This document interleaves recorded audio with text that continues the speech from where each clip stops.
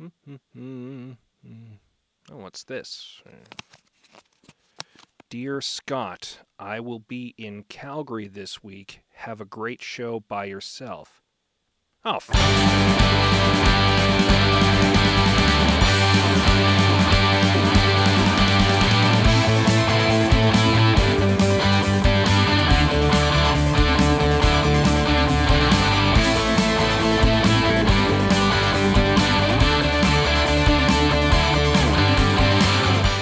coming to you almost live from a post-apocalyptic future where technology no longer works, this is The Unknown Studio. I'm Scott.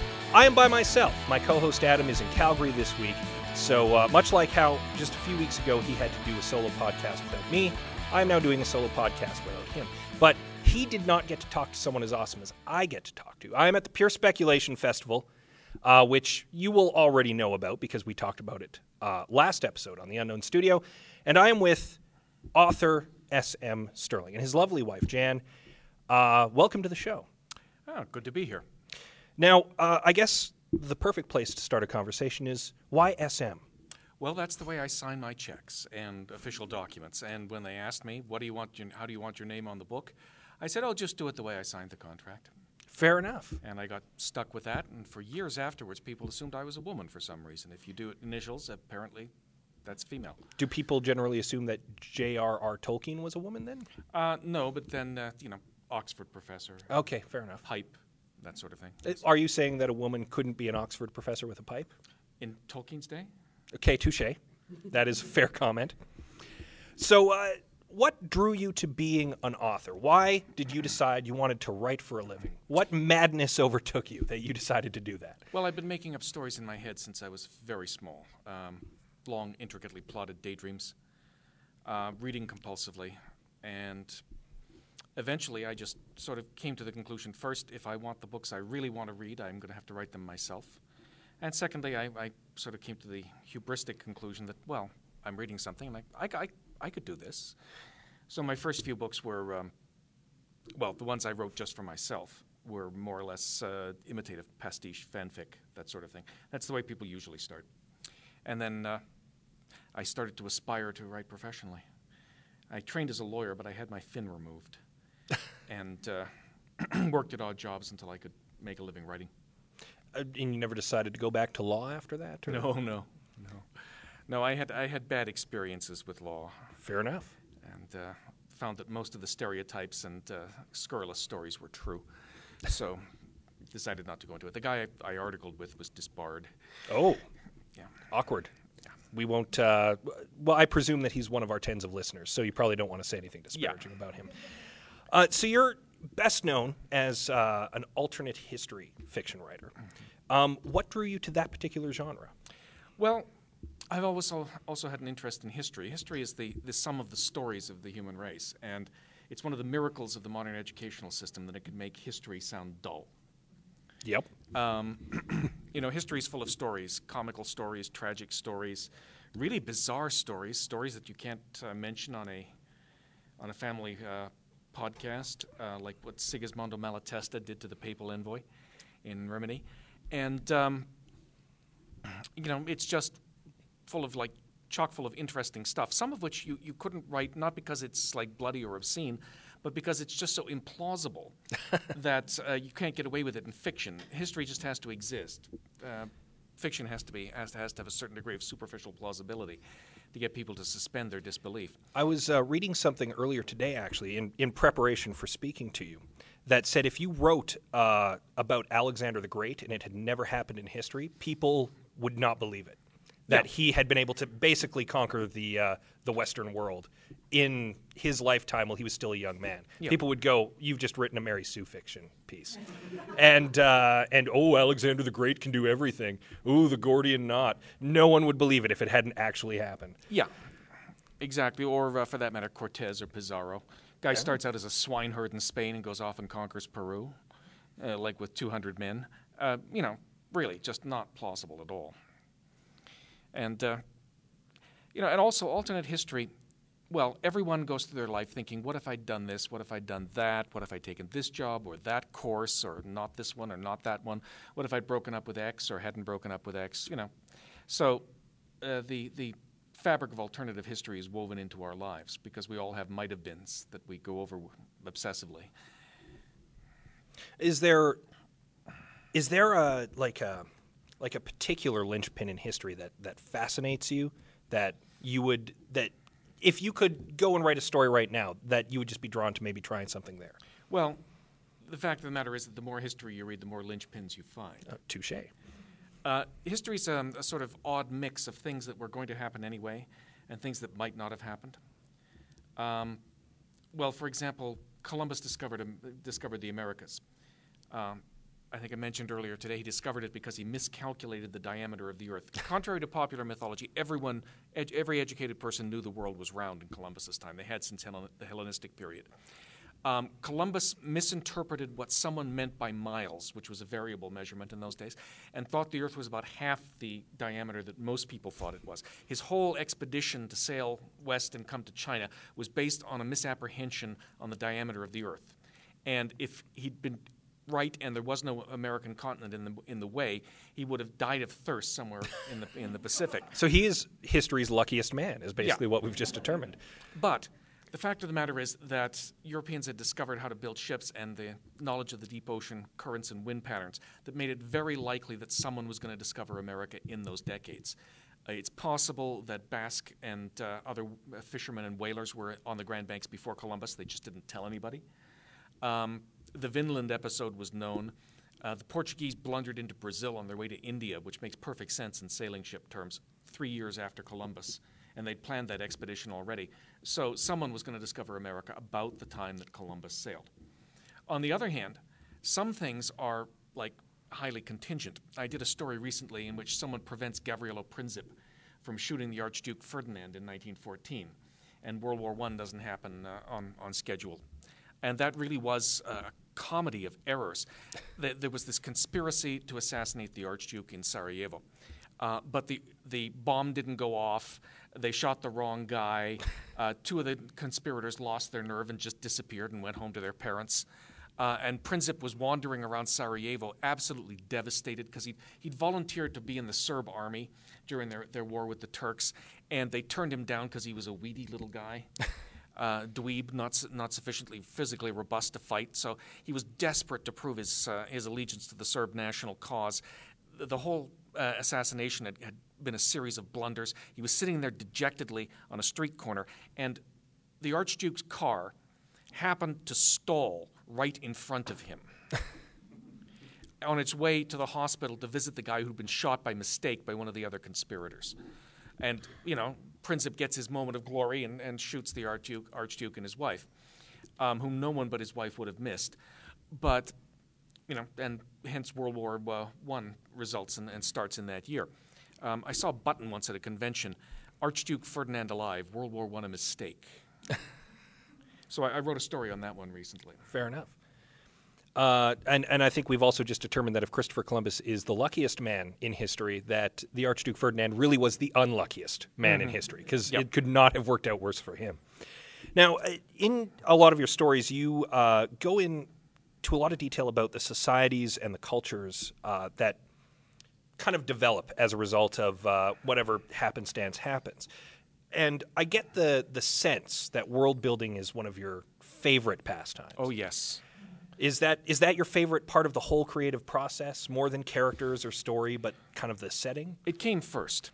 I dreamed up worlds to tell stories in, and often I would spend more time on the world than the story. I have to keep that under control. It's one of the things that I have to restrain myself. And I'm like, no, Steve, you've told them enough about the economic underpinnings.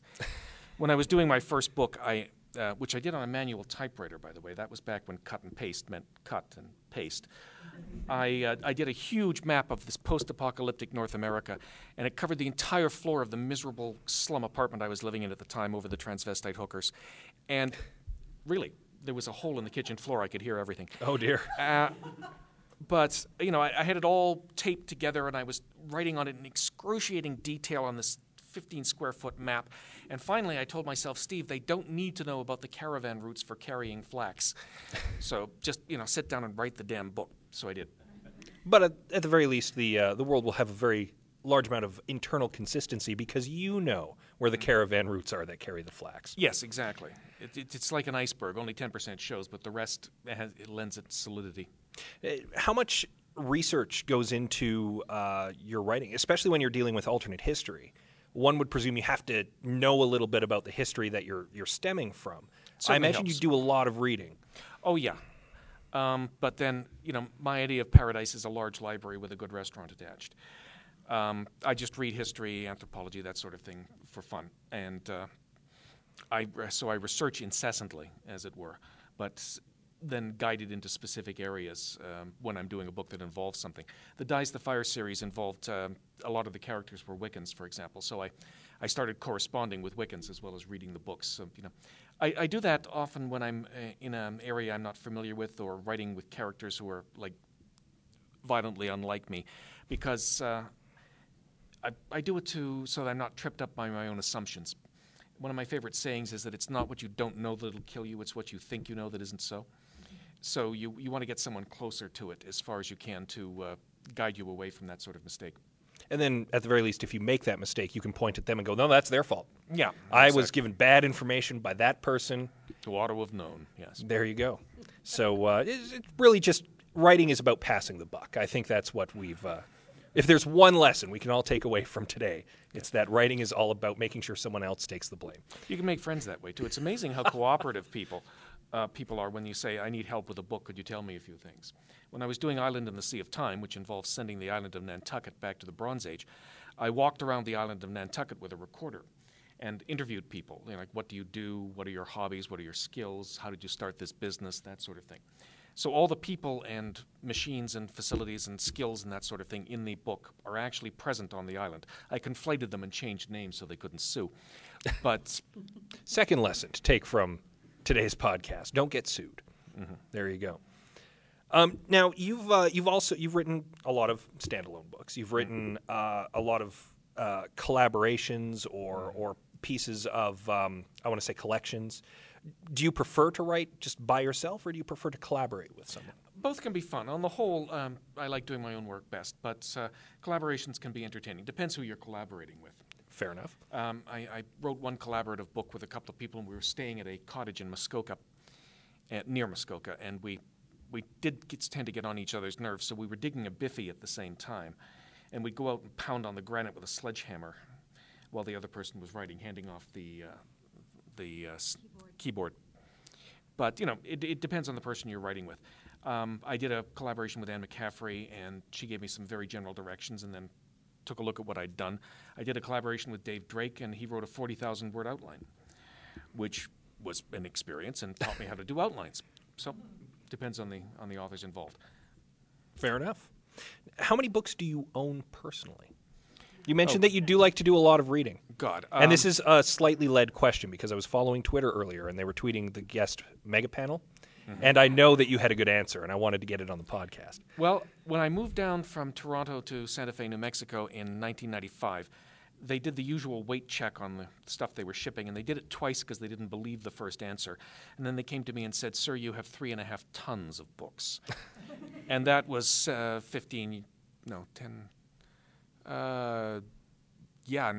more than a decade ago, and I've been spending many thousands of dollars on books every year since. So I bought my present house because the office had originally been planned to be a 2-car garage, but was converted into a den. So I converted it into an office with wall-to-ceiling, with floor-to-ceiling bookcases, and I thought, boy, I'll never run out of space here. And that was a naive belief, I assume. Yes. I will admit my dream home has a library in it, with floor-to-ceiling bookshelves filled with musty old volumes. Do you prefer physical, actual books that you can smell and hold, or are you getting into the whole ebook thing with a Kindle or an iPad? Yes, both. I prefer physical books, all other things being equal, but ebooks enable you to carry a lot more of them around. That's true. I recently was crushed by the weight of culture. I tripped, fell, and broke my hand because I had a knapsack full of books on my back because I was going over to a coffee shop to do some writing. And I had a lot of my research tools with me. But for traveling these days, I mostly prefer my Kindle. I've got thousands of books on that, too. And you probably own physical copies of them as well. A lot of them, yeah. I find that that's often the case, too. People will not end up getting too much new. They want to carry all of the books they have on them, so they load up their Kindle with what's already in their library. And of course, then there's also doing research on the web. I was writing an article, a chapter recently in the book I'm working on, and it involved the Orient Express. And I needed to know the menus in the dining car on the Orient Express. And the local Wi-Fi server went down. And I thought for a moment, oh my God, I'm paralyzed, I can't write. And then I realized, there are other ways to access information. And that's when you walk down to your local library. Mm-hmm. It's in a book. That's a very specific and arcane piece of information to need. What was the menu on the I was going to say the American Express, on the Oriental Express? Although I imagine that the American Express Railway would have been, it would have gone everywhere. What is the? That's off topic. What is the most obscure, bizarre piece of information you've ever needed to dig out from under a rock for a book? Okay. Let's see. Well, some were surprisingly hard to get. I needed to know when you harvested wheat in the Loire Valley in France for a book. And I actually had to call the French embassy, and they didn't know. Let's see. I needed to find out the precise astronomical alignments of Stonehenge. So I read 3 or 4 books on that. There's a surprising amount of research done on that, on the, where the stones were aligned with the sunrise and sunset of the solstice and the various stars and that sort of thing. That was suitably arcane. And then there was a lot of Babylonian stuff for another book I had to research. Fair enough. And I assume that the information on ancient cultures is all very up-to-date and authoritative, without any gaping holes or contradictory information whatsoever. Well, no, actually, I tend to write about, when I'm using ancient history, I tend to write about periods with not too many written records. That way you can, interpret the data any way you damn well please. Is Stonehenge like a burial site? Is it a giant primitive astronomical computer? You can fill in your own damned answer. And that's probably the best way to do it. Lots been written about Napoleon, not as much about his brother Jim. Yeah, Harry Turtlev once said to me that as you got closer to the present, you got buried under data when you were researching. I would imagine that it would be very hard to write a historical, an alternate history fiction book set in the 80s, for example. Because you'd have so much information that you'd have to get right, because so many of your readers would have lived through the 80s. Yeah, and you can't just make it up in that case. But you can always just destroy the world. That's an easy way to do it, I suppose. Which is more or less what I did with the Dies the Fire series. There's a change in 1998, and the modern world comes to an abrupt and crashing end. And, everything is ruins after that. So, And from there, you can just make up whatever you want. So it works out very well. Do you have a business plan, but you're not sure where to go from there? Do you want to increase sales? Get noticed? Wow your audience? Make your mom proud? Well, we've got you covered. We're connected, we're creative, and we're innovative. We are strategy first. If you've got a great product or service and you want the whole world to take notice, call Focus Communications. Let's start a conversation. Go to focuscom.ca.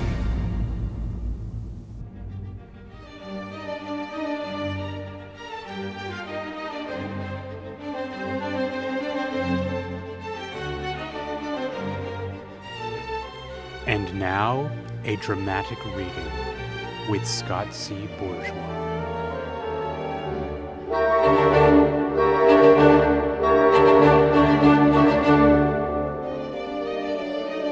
Precursors, by the website tvtropes.org. Also known as ancients, they are standard fixtures in much of science fiction and fantasy, an ancient race whose culture and knowledge rose to its pinnacle in ages long past, but which is now extinct, or ascended to a higher plane of existence. In science fiction settings, they are usually considered the first race to have gained sentience in the universe or galaxy, giving them a noticeable leg up on everybody else. In fantasy settings, they will usually be the original pinnacle sentient species created by the god or gods. At their height, they are usually rumored to have been capable of doing and have done just about anything, up to and including creating super intelligent species and reworking entire worlds with a snap of a finger. And almost any strange and persistent mystery in the story's universe is usually laid at their feet.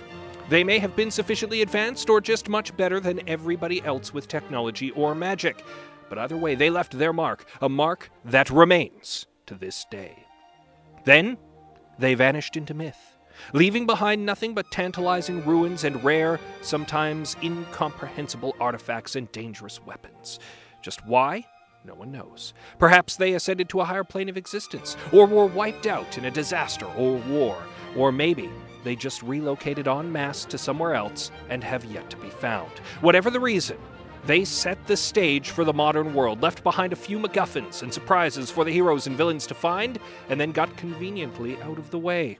And then there are times when they themselves are the reason everything's gone to hell, and they intend to keep it that way. Sometimes the precursors can be rediscovered. Usually nobody, especially not the precursors themselves, is happy with that. This also applies to the audience. The romance of precursors can be easily shattered by giving too much away.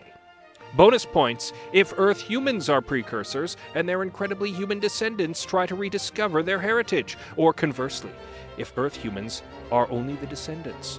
If humans are the precursors, that's advanced alien humans. If everybody's scared of them, that's humans are Cthulhu. If they pick on their descendants, they've become abusive precursors. If they couldn't care less about anyone else, they're neglectful precursors. If they help their descendants, they've become benevolent precursors. If there's one or more race that played precursor to the precursors, they're recursive precursors. Any and all of these are susceptible to awakening the sleeping giant.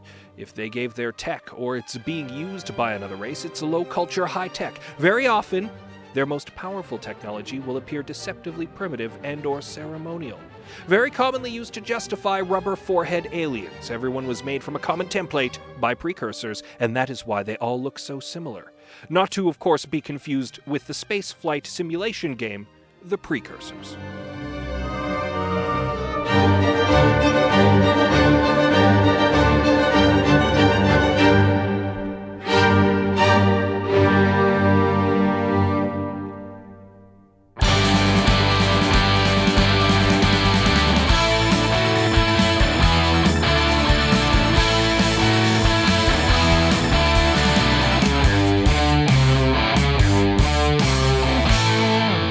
So I didn't do this during the recording with SM Stirling, but I do need to take a moment to thank our sponsors. First off, Focus Communication and, of course, Guru Digital Arts College.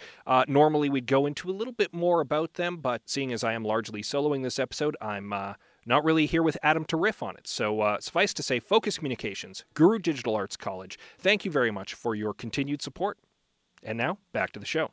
So you mentioned that you're working on something right now. And that actually segues into my next question. What are you working on right now? Well, and I'm going to ask specifically, can you tell us anything about what you're currently working on? Yes. I'm working on the third book in my urban fantasy series that started with A Taint in the Blood, which is sort of my homage to the great science fantasy of the 1930s and 40s, Jack Williamson and the Unknown Writers. It's about the secret species that's behind all our myths of vampires and werewolves and that sort of thing. They don't sparkle. They're actually quite unpleasant. And that was what I needed the menu in the Orient Express for. Okay. Because I thought, if they have all these powers, they're going to be filthy rich. Well, that just makes sense. Yeah. If I had superpowers, I would use it for personal gain. Yeah, exactly. And gratification. Well, that goes without saying. Yes. I'm also working on my next book in the Change series. I deliberately set that series up to have amplitude to continue if people liked it, and they turned out to like it, so I've got plenty of stuff to write about there. The next one's going to be called The Given Sacrifice, and it ends the arc of one character. But I gave him kids, so... So the lineage goes on. Yes. And I'm working on a number of other things. I've just done some stories for tribute anthologies, one for the Poul Anderson anthology that's coming out soon. And I'm sort of working up some vague ideas for an alternate history set in the 1920s involving Gabriella Princip. Oh. I believe you mentioned that off the top, too. Mm-hmm. Can we assume that that you draw a lot of inspiration from everyday stuff that happens from you? Yeah, I got the idea for the Island in the Sea of Time series when Jan and I were back on Nantucket where we honeymooned, and we go back there most springs. And we were walking on the beach, and I saw a ship going by in the dark. I saw the lights go by, and I thought, this island feels isolated, but it isn't really. I wonder what it would take to really isolate this island. And the romantic walk on the beach turned into a brisk walk back to the hotel where I started taking notes. That's the most romantic honeymoon story I've ever heard. Yes, the people on the island during our honeymoon said that we're the only couple they'd ever known who could read, eat, and hold hands at the same time. That is an impressive skill. I'm astonished. He's doing it right now. You can't see. And there's nothing that you can say that would prove that that is not the case right now. I just derailed my train of thought, and now I don't remember what my follow-up question to that was going to be. Nope, it's gone. It's gone. We'll never now you will never know what it was. So I'll just go on to the next written question. And there's sheet. a piece of alternate history right there. If I hadn't smacked my lips, would he be able to have been able to ask that question? There you go. There you go. So obviously you started out as a writer, having been a lawyer, decided to become a writer. Likely had some trials and tribulations along the way as you kind of got into the business and into the industry. And I'm wondering, seeing as it's National Novel Writing Month right now, and there are a lot of aspiring writers, possibly here in my semi-live audience, and certainly outside, not paying attention to me at all. Do you have any tips that, and you probably get asked this question all the time, that you wish you had been given when you started out, that you'd like to pass along to the next generation of writers? Well, actually, I got a lot of advice from people who were in the field before I was published. I met a fair number at conventions and so forth, and it was usually good advice like finish and submit. Although it's rather odd that we call the process of getting a book published submission. But I have to say, frankly, there's a substantial element of sheer luck involved, hitting the right editor at the right time, or your book just happens to hit the zeitgeist. You can't write to market unless you're like writing for pay for someone's hiring you to do it. You just have to write the book you want to write or want to read, and hope that it succeeds. Fair enough. So try again. Yeah. I guess would be the good advice. There are certain things you can say. Like finish the book. Don't rewrite more than once or twice except to editorial direction. Submit as often as you can, that sort of thing. But beyond that, it's to a certain extent just luck. Fair enough. Now, there's a kind of a new, I want to say thing. It's not, I suppose, super new. Because people have been self-publishing for a long time. But it's gotten a lot easier now with the advent of the internet. And there are tools now that allow people to write their own book and put it out themselves. In the last 2 seasons, I'll say, because actually the first person we spoke to about it was last Halloween, we had an author on the show who had self-published a vampire novel. And then just a few episodes ago, we spoke with local author Minister Faust, who has a foot in both worlds because he has gone through a publishing house and actually published stuff. But he's also self-published some stuff because he had some stories he wanted to write that he figured no one would want to publish. What are your thoughts on self-publishing? Well, it used to be the kiss of death. There have always been an occasional self-published book that just takes off, like Aragorn. But usually it was a sign that you were just like not serious. There's a saying in the business, the money must always flow to the author.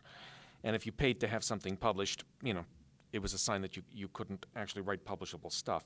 These days, electronic publishing has changed the parameters a little. There are some people who just go in cold, and lots of people want to read their work. That's not going to happen very often. The function that a publishing house fulfills is not actually shipping dead tree product around. That's only about 15% of the total costs of publishing a book. Goes into physical distribution and printing and paper and all that stuff. The rest goes into the editorial function, which is straining the occasional pearl from the avalanche of sewage. If you think a lot of the stuff that's published is bad, you should read most of the stuff that gets turned down. I've seen samples of it.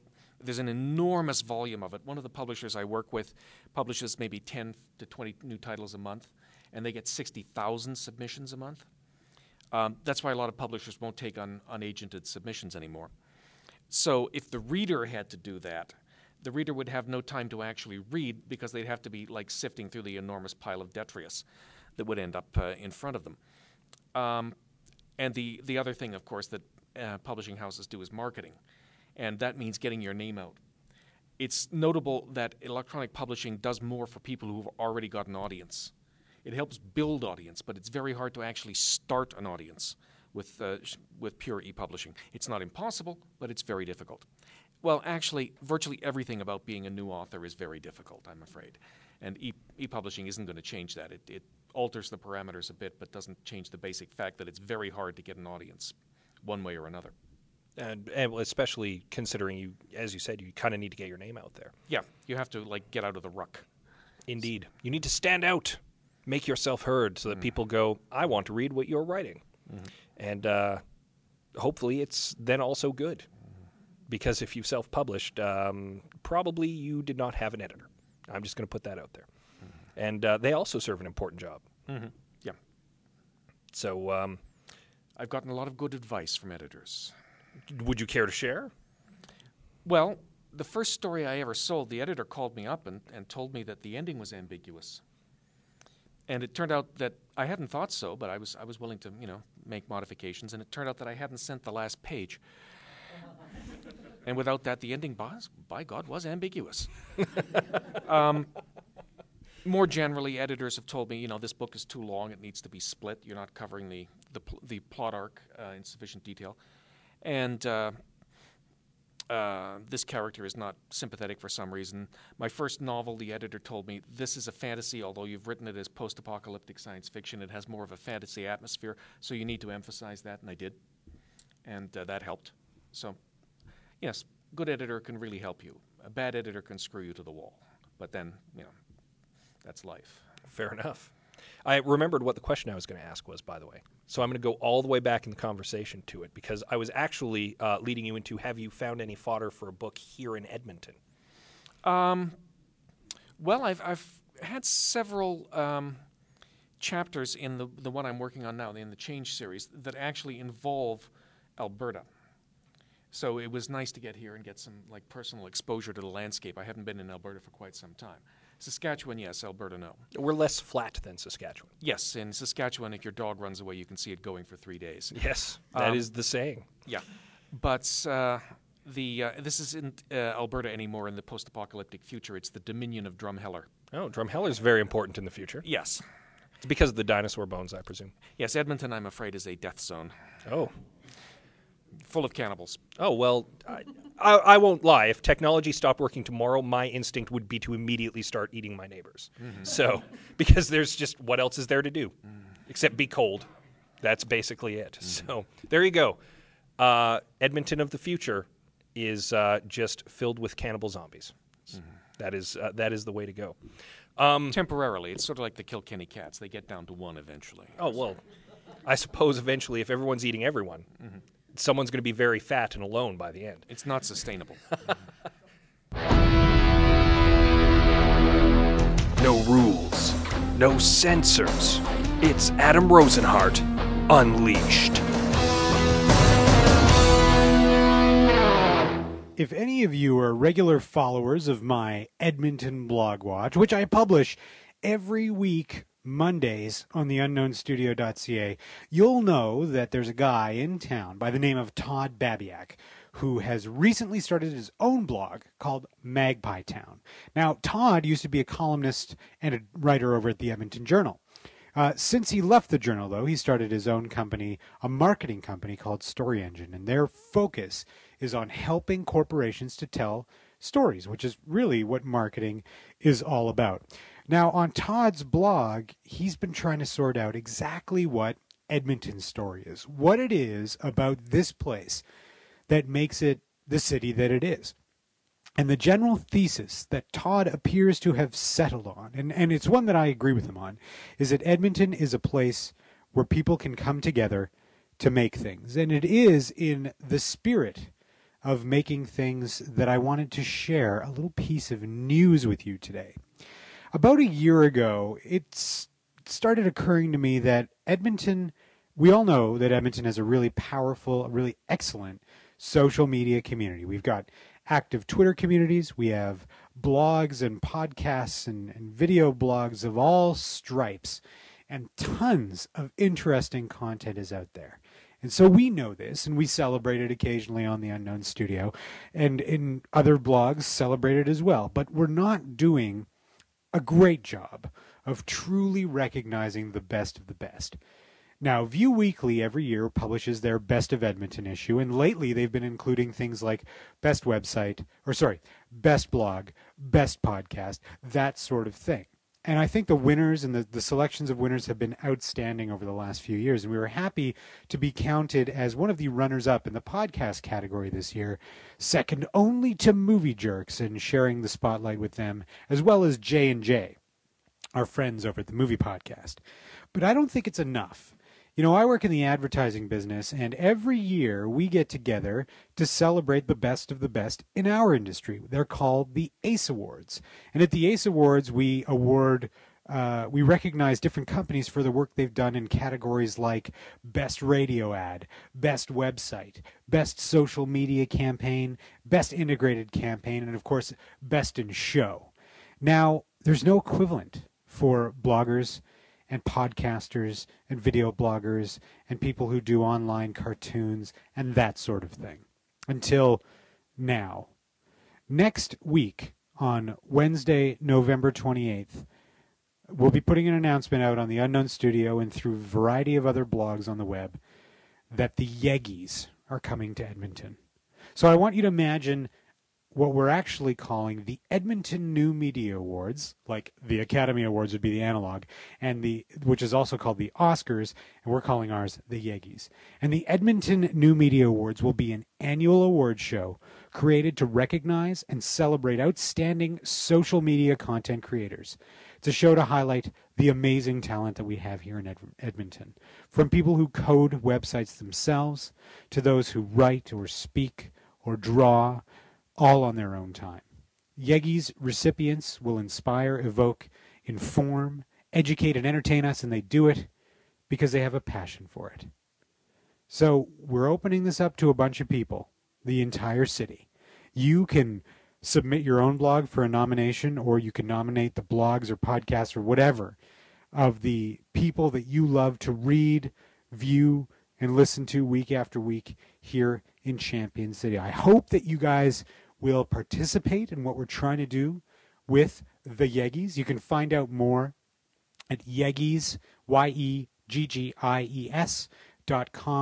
And hopefully we'll get a ton of you guys nominating podcasts, blogs, video blogs, cartoonists, whoever is doing something interesting on the web. And the categories run the gamut. They're not specific categories for medium, so it's not like best blog or best podcast, but we go and we look at things like best in arts and culture, or best in current affairs and politics, or best in fashion and lifestyle. And we limited it to about 7 categories this year, but we'll see how it goes, and maybe we'll have a reason to expand the number of categories. And my hope is that by creating the Yeggies, we're giving people an incentive to create their own blog or podcast or whatever, to do something online that's interesting to them and maybe to the community, and that helps to elevate the outstanding online content that gets produced by people from this city and by people about this city week after week. I hope you'll participate. Remember, check out Yeggies.com. We'll have more information up there next week, and as the weeks go on, we're hoping to do a big event in 2013 in the spring. Are you looking for current, relevant, highly specialized digital media instruction? You need to seek out The Guru. Guru Digital Arts College offers intense 6-month programs that simulate real-world projects. You'll work in small classes in a casual professional environment and meet industry pros who offer a mentor-style approach to learning. Some institutions make the same claim, but with Guru, you'll develop the confidence to get out and become a part of the digital media community. Come visit us anytime. Check out a class, talk with our instructors, and be part of the Guru experience. For more information, email info@gurudigitalarts.com or call 1-877-429-4878.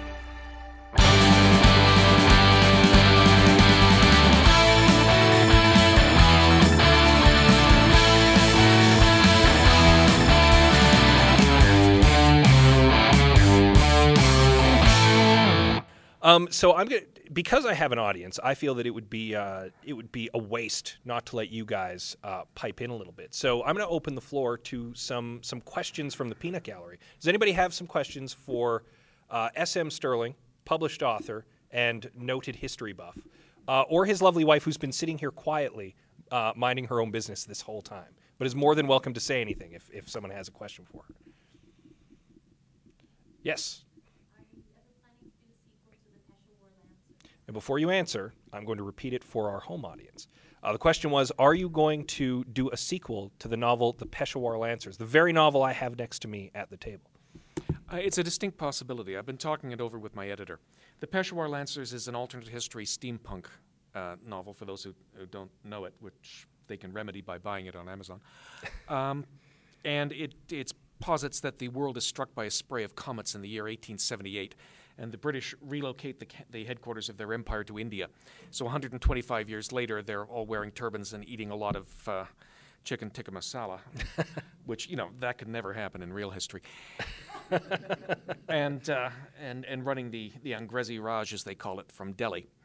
And that was steampunk before I knew there was such a thing as steampunk. It has dirigibles and steam trains and horses, and there ends up with a climactic duel between the hero and the villain with sabers on the outer envelope of a burning dirigible. And it has a Babbage engine. So, it's got all the classic tropes. I thought it was a pretty good piece of work. And my editor is interested in possibly repackaging it as actual steampunk, saying this is steampunk. Now that steampunk is a thing. Now that steampunk is the thing, and possibly doing some more. I left a deliberate hook at the end for a possible sequel, so I wouldn't be unwilling to do that at all. There you go. There's hope for a sequel to the Peshawar Lancers for our tens of listeners, all of whom I presume have all read the novel. Otherwise, why are you listening to the show, really? Any other questions? Yes? Well, on the same note, are there any plans for a continuation of the Nantucket series? Yeah. So, once again, just before you answer so that our home audience isn't wondering what weird, nebulous questions are being asked you from the void, will there be sequels to the Nantucket series?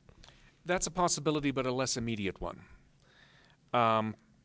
I have all the contracts I can handle with the follow-on series that began with Dies the Fire, and it's a matter of so many books, so little time. Ideas are easy. Execution is hard. It takes time. I've got hundreds of ideas for books in my head, and I can only write 1 or 2 a year. So, yes. Was the TV series Revolution actually based on Dies the Fire, or is it just eerily similar in premise? So was Revolution eerily similar to your book, or blatantly ripped off? I could answer that with a series of inarticulate snarls and grunts of rage.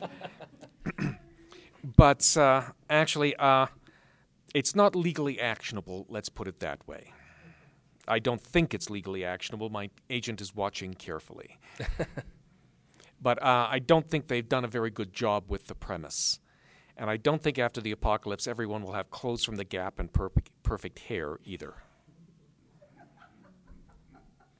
People have their priorities straight, though, if they're worrying about fashion in the post-apocalypse. I think that is the first thing everybody needs to raid a Gap store, make sure that their stylist is still alive, and then worry about food and shelter. That's just it's symptomatic, really, of our modern culture, I would say.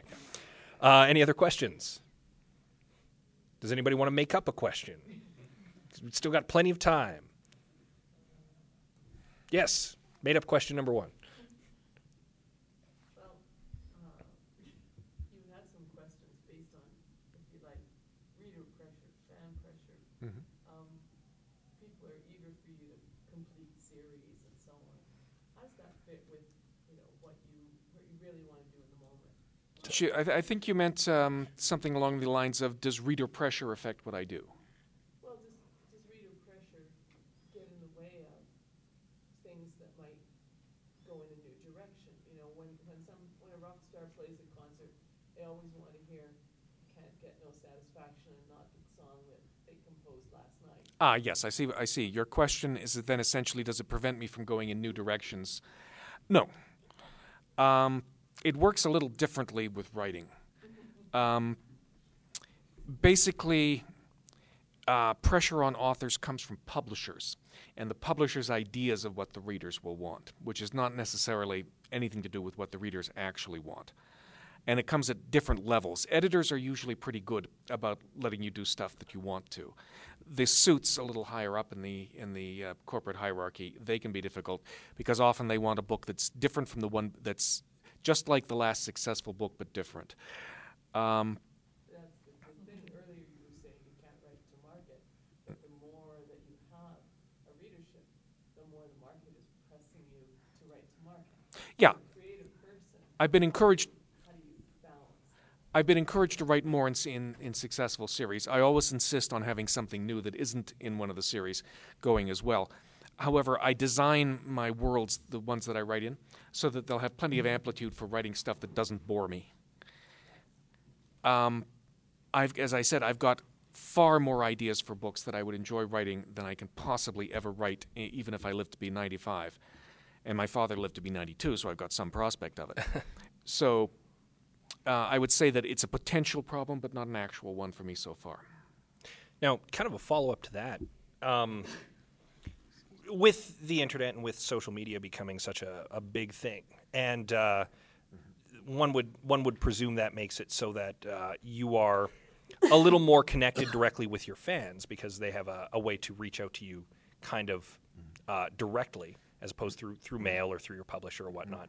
Do you get more direct feedback from your fans now than you used to? Yes, considerably. I used to get like a couple of fan letters a month, and now, of course, I have a listserv and I'm on Facebook, and potentially I could be reading hundreds of messages a day, but I don't because I don't have the time. I skim and delete a lot. Actually, a lot of the time it's useful. People will catch things for you, or you can get. I've got fans in various places, so if I need to know what the usual casual greeting is in a village in southern Germany, which I did recently, I can just ask one of them and he'll do that, or someone will go out and take photographs for me of an area that I'm writing about. That's happened a fair bit. So or translate stuff for me. So that's actually quite useful. I haven't found any real downside to it occasionally.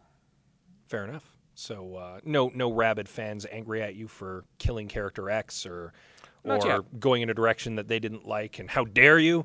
No one's kidnapped me and cut off. We haven't moved enough, and now the lights are turning off in the room. There we go. We are now in utter darkness. Hey, they're back on. Oh, yes, but the fans are waving and standing up and performing antic gestures. For those of you at home, Grant McEwen's new annex is state-of-the-art, and part of this state-of-the-art is ridiculously stupid in that if people aren't moving around in the rooms enough, the lights automatically turn off on a timer. And because we've all been sitting here patiently listening to, yes, well, yeah, yes, we had a Raven. What's your house? Slytherin. Ravenclaw. We had a Ravenclaw skipping up and down to turn the lights back on. There you go. They're useful for something. Yeah. Yeah, that's actually, a lot of technology is supposed to give you more choices, but it actually ends up the machine bullying you. Yeah. And in our case, probably for the best. I'm certainly out of shape, so. At least the technology did not stop working just now. Yeah, that's true. That would have been my second. I would have started eating people. I think we've already established that would have been what would have happened next. So, any other questions from the audience? You looked like you had one, and then you put down your hand, and now you're kind of raising it again. If I got her to keep the trade moving, is there a time or a place that you feel you couldn't or wouldn't write about? Is there a place you would never write about? Law school. Or time. Sorry? Law school. There you go. Which was not the most pleasant experience of my life. realizing more and more as time went on that I was deeply disinterested in the whole process. Offhand, I can't think of anything apart from a few personally disagreeable things like that. I don't see myself ever writing a long novel about the midlife crisis of a science fiction author. If I want to gaze at myself that intensely, I can just look in a mirror. I like to write about things that are a bit different from me. But apart from that, no. Kind of a follow-up to that, do you find that there are any, sticking with kind of alternate history, do you find that there are any particular points in history that are kind of overdone, that maybe if somebody wants to write about an alternate history, find something different? Yeah, Civil War, the American Civil War, and World War II. Everybody knows Confederates and everybody knows Nazis, and it gets harder and harder to do anything that isn't like a totally derivative in those periods. If you're a real Rivera type, you can pull it off, but as I said, it's harder and harder. The downside is that if you're going to write alternate history, you have to have the audience be at least mildly familiar with the actual history, or it just doesn't make any sense to them. I have I did a book called Conquistador, and in the background of Conquistador, there's an alternate world in which Alexander the Great did not die young, but lived to be into his 70s. There's no reason why he couldn't. He was healthy otherwise. His dad lived into his 50s and then was assassinated, so could have happened. And that would have had a massive impact on subsequent world history, but people just aren't as familiar with the Hellenistic period as they are with World War II. So, there are endless ringing of changes on Hitler. Well, and I would also assume that with an English-speaking market, your main customers are going to be Americans. Mm-hmm. And Americans would be familiar with the Civil War and with World War II more so than perhaps more world events.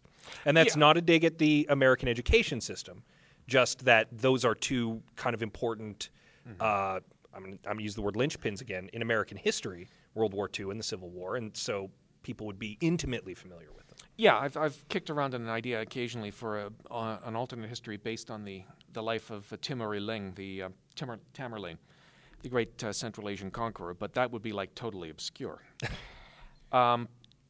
Actually, writing for the English-speaking market is better than writing for almost any other market just because it's bigger. I hate to think of what it would be like writing Danish fiction for a living. It's 5 million people. That's a pretty limited market. Yeah. So I would assume hope that your work gets translated into English. Yes, Girl with a Dragon Tattoo. I was Swedish actually, but true enough. Yeah. Any other questions from the peanut gallery? I saw a hand move, but he was just scratching his nose. Yes. What made you decide to set the change series around Portland, Oregon? I had two choices. I needed a long, relatively narrow valley, and it was either the Willamette Valley or the Shenandoah. And looking into it, the Willamette Valley seemed more suitable because of the distribution of population and that sort of thing. And so I picked the Willamette, which enabled me to have a medieval dictatorship centered on Portland, Oregon, which was sort of like ironically pleasing. Right on. I have a question for Jan, entirely because she's been sitting quietly in the corner. Minding my own business. Indeed, and mostly because I just want to get her voice on the podcast at this point. Is it difficult being married to a professional author? Not at all. It's very quiet. I think that is the most correct answer I've ever heard. Is it easy because he works from home, or just because... It's wonderful that he works from home. I see him a lot. And he doesn't just work from home. He works from Joe's Diner. Oh, where he broke his hand on the way to, I presume. Exactly, on his way to. What do you do for a living? I'm a wife. Okay. That is the second most correct answer I've ever heard. And Jan has also written quite a bit herself. She's had a number of stories published. There you go. Been a while. But it has been a while. You need to get back on the writer train then. I do. Okay. Does anybody have any questions for Jan? Well, I've got her on the mic. Yes. When are you going to write another Werewinch story? Werewinch. What about it? She wants to know when you're going to write another one. Oh, she wants to know when I'm going to write another Werewinch story. There hasn't been a Chicks and Chainmail anthology in a long time, and I wrote those stories for the Chicks and Chainmail anthology. So if Esther Friesner ever decides to do another anthology, I'll definitely write one. But right now, there's none in the hopper. I'm sorry. I think you need to go and kick some ass. That's and get that done. That's what it sounds like to me. I'm just checking the time surreptitiously here. We're running a little over on the panel because the panel before us ran a little over. But we're coming up toward the end. So we're going to segue into what would be Adam's favorite part of the show. But Adam's not here, and that would be the Fast 15.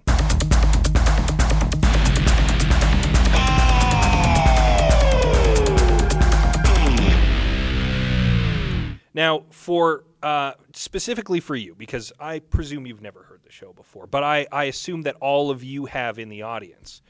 The Fast 15 is a series of questions we ask to all of our guests so that our listening audience can get to know you a little better. The first 13 are questions we ask of everyone, and the last 2 are specifically tailored to you. There are wild card questions. Now, Adam's not here to rattle them off, so you get to hear my dulcet tones actually deliver the Fast 15, a rare opportunity for our tens of listeners. So I'm just going to go and take as long as you need to answer them. It's the fast, quote-unquote, 15. So here we go. Number 1, your favorite food.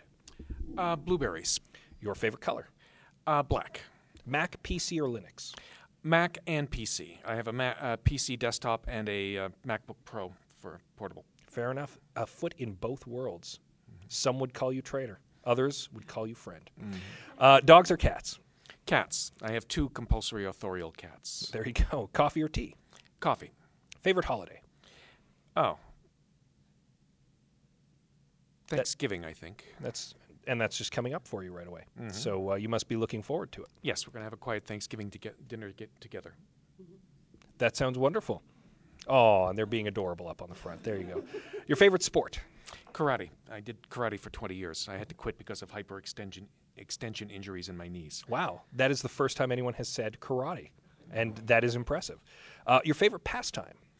Well, I mean, apart from writing and reading, cooking. I like to cook. I like to make bread. It's soothing to pummel and beat the dough.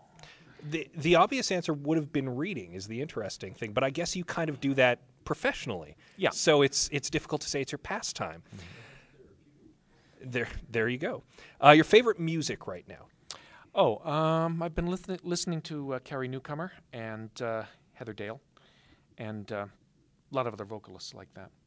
Do you find that music helps you write? Yeah, I play music incessantly when I write. I also put the lyrics in sometimes, although you've got to clear that with the singer, of course. Fair enough. Get copyright. That wasn't one of the Fast 15 questions. I was just curious. Your favorite movie right now? Favorite movie? Well, you mean of all time or the one that I've seen recently? Either is good. How about both? Okay, that I've seen recently, I liked Cloud Atlas a lot. There's a great scene in which a writer deals with an importunate and idiotic critic in the way that I've always wanted to. So you'll know I won't spoil the movie for you, but you'll know what I mean if you see it. Of all time, that would be, I think, the first of Jackson's Lord of the Rings movies. Fair enough. And there's some more of those coming out right away, yes, too. I'm looking forward to that. There you go. And you might not have an answer for this one. A surprising amount of people don't. Your favorite video game? Oh, favorite video game? That would have to be, well, I have to delete all games from any computer I own. Displacement activity swallows your day. I used to play Hack for a while when we were newly married, and Jan said I don't want to turn into a hack widow. So I deleted that, so I just tend to avoid them as much as I can. Fair enough. If you had one superpower, what would it be? Oh, does immortality count? Sure. Yeah, immortality. I want to see how things turn out. That's fair. That's fair. I'm also on board for the immortality thing simply because I keep my stuff here and I don't want to go anywhere. Star Trek or Star Wars? I'd have to say both. I loathe both Diana Troy and Jar Jar Binks, but at their best, both were great. With equal passion? Nearly equal passion. Fair enough, fair enough. All right, so moving on to the wild card questions. Who is your favorite author, not including yourself, right now? My favorite science fiction author would be Poul Anderson. I was a fan of his from a very early age. Got a lot of favorite authors in other fields.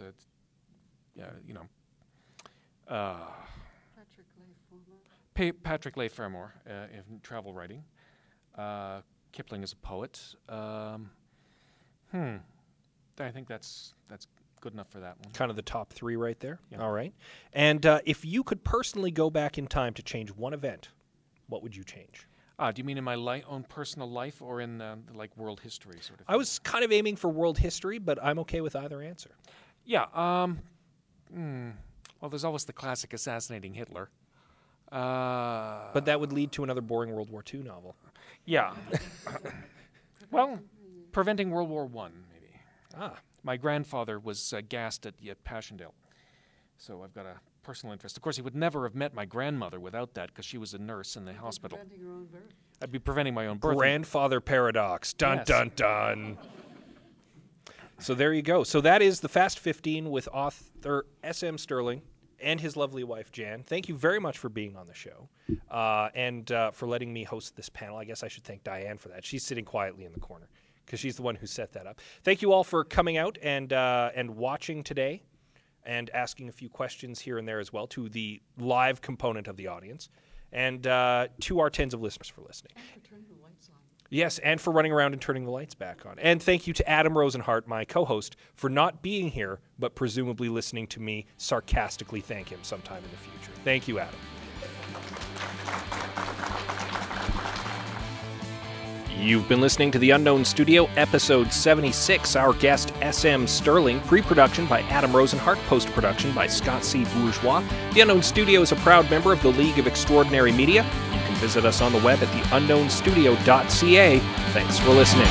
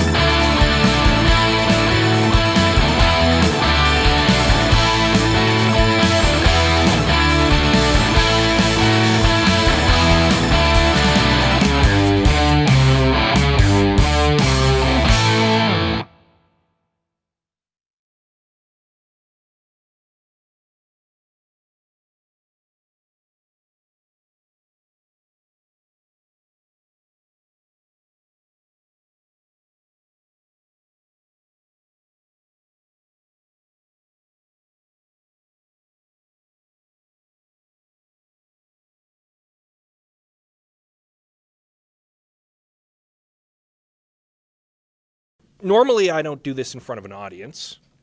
We usually are holed up in a tiny little cave somewhere, podcasting with the echoey walls and a terrified guest who thinks that we might murder them later on. So this is quite a treat to have a live audience. You guys can feel free to applaud or make noise, and then people in the future will hear you, because this is not live. This is almost live. There you go.